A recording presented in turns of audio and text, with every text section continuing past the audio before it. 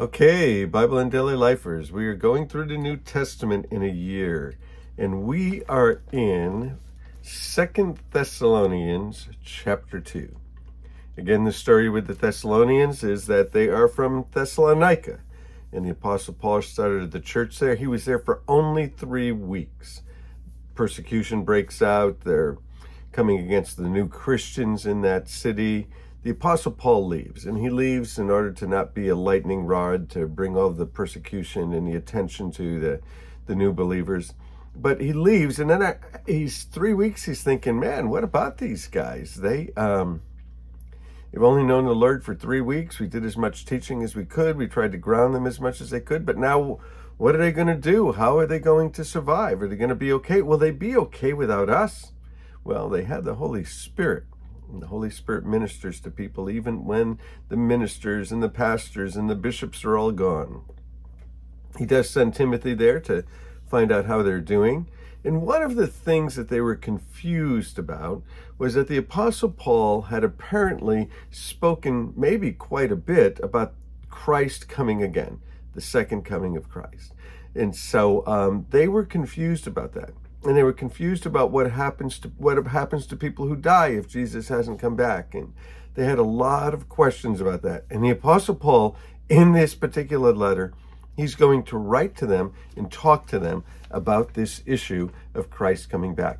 And in this chapter, 2 Thessalonians chapter 2, he's going to talk about an event that happens preceding the coming of Jesus, which is known as the man of lawlessness, or what is also known in popular culture, in popular vernacular, the Antichrist. Well, John said there are lots of Antichrists, but this is the Antichrist.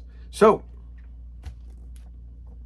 concerning the coming of our Lord Jesus Christ and our being gathered together to him, so talking about Jesus coming back and bringing all of the believers from everywhere with him, where he is forever and ever, concerning that issue,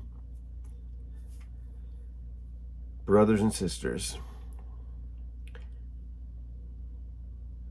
no, we ask you not to become easily unsettled or alarmed by a teaching allegedly from us, whether by prophecy or word of mouth or by letter, asserting that the day of the Lord has already come.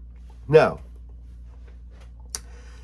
apparently people were sending letters and people were claiming that the Apostle Paul had told them things and that had told them that the day of the Lord had already come, so Jesus had already come, and so now these guys missed out on that.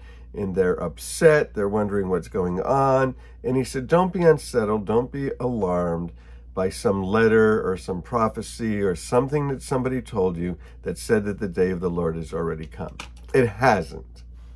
Will it come? Let's move on. Don't let anyone deceive you in any way. For that day will not come until, so this gathering together of all of God's people, the brothers and sisters, will not happen until what? Until the rebellion occurs and the man of lawlessness is revealed, the man doomed to destruction. Don't be deceived. That day won't come until the rebellion occurs and the man of lawlessness is revealed. Well, a couple of things there. What is the rebellion? Some people see that particular word there as the departing, and they see it as the departing as being what's known as the rapture.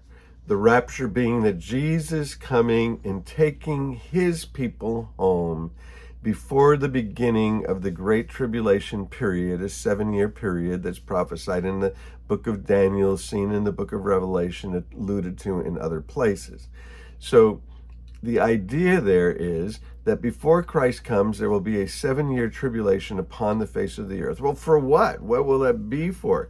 Well, it will be for the people of Israel and God getting ready to set up his eternal kingdom, that God has made promises to Israel. All of Israel will be saved, is what it says in the book of Romans. And so some say that that particular verse means the catching away, that those who, alluding to Matthew, where it says one will be in the field and one will be taken, one will be sleeping in the bed, the other will be taken. And they see this as the rapture of the church, the great snatching away, the taking of God's people. Now, other people just see it as a big falling away, that there would be a big falling away from the faith. And interesting, in our time, there seems to be a great falling away of the faith. Many people who've been brought up in the faith, many people who profess the faith, falling away. So you're going to have to choose there which one you're going to use. But this will happen before the Lord comes back. And then also what will happen is this man of lawlessness will be revealed. What does it mean, a man of lawlessness? Or some people say it's the man of sin. Well, the language there is a man. Right? So it's not men, it's a man that will be revealed. And he's a lawless man, and he's a man of sin. He's epitomized by sin. We learn anything else about him? We do. Verse 4, he will oppose and exalt himself over everything that is called God or worship. Now, is this everything over the true and the one only true and living God? Or is it over all gods, all religions, all world religions, all cults, all things that are worshipped? So is it just against God himself, the creator, the maker of heaven and earth? Or is it against all of those other things that are worshipped, and those other entities that are worshipped, and those other personalities that are worshipped? Well, again, you need to make a decision there, but whatever it is, he certainly opposes himself, and he certainly comes up against God, the true and the living God. And he's going to set himself up in God's temple, proclaiming himself to be God. Now, this is interesting because there must be a temple. Well, there is no temple of God's people. There is a movement in Israel to rebuild this temple. And apparently he will go in there and declare himself to be God. He will say that he is God. And he said, don't you remember that when I was with you, I used to tell you these things? And now you know what's holding him back, so that he might be revealed at the proper time. I bet they're saying, what is it that is holding him back? Some people say that it's the church, so that would be the rapture.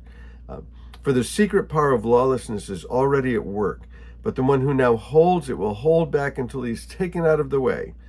And so it's a he that is taken out of the way. So that's why some people say that it's the church, and the Holy Spirit is residing in the church, the people of God. And so the Holy Spirit is taken from the earth because the Holy Spirit is in people, and it's taken out of the way, and now this guy can come. And then the lawless one will be revealed, whom the Lord Jesus will overthrow with the breath of his mouth. He'll destroy with the splendor of his coming. And the coming of the lawless one will be in accordance with the works of Satan.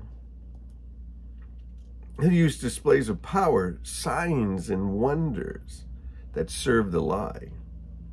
Power, miracles, and all the ways that wickedness deceives those who are perishing. They perish because they refuse to love the truth and be saved. For this reason, God sends a powerful delusion so that they'll believe the lie, so that all will be condemned who have not believed the truth, but have delighted in wickedness.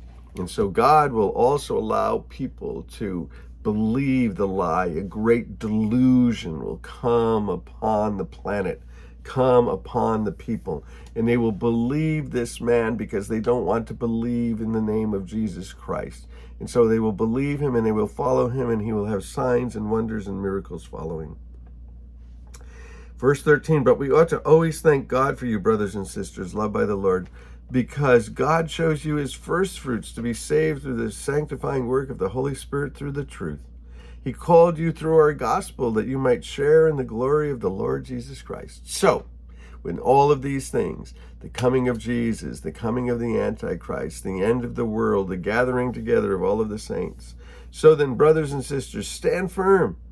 Hold fast to the teachings that we passed on to you, whether by word of mouth or by letter. And may our Lord Jesus Christ himself and God our Father, who loved us and by his grace gave us eternal encouragement and good hope, encourage your hearts and strengthen you in every good word and deed. So let's do good things while we're waiting for the Lord. Let's be strengthened. Let's share the word of God wherever we go. Let's tell people about Jesus. We like to say it this way, at least I do. Keep your eyes to the sky. He's coming. He is coming.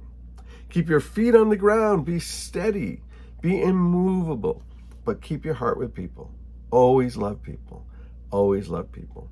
So, may our Lord Jesus Christ himself, our God and Father, who loved us by his grace and eternal encouragement and good hope, encourage your heart and strengthen you in every good deed and word. In Jesus' name, amen. I love you guys. We'll keep moving on. Thessalonians.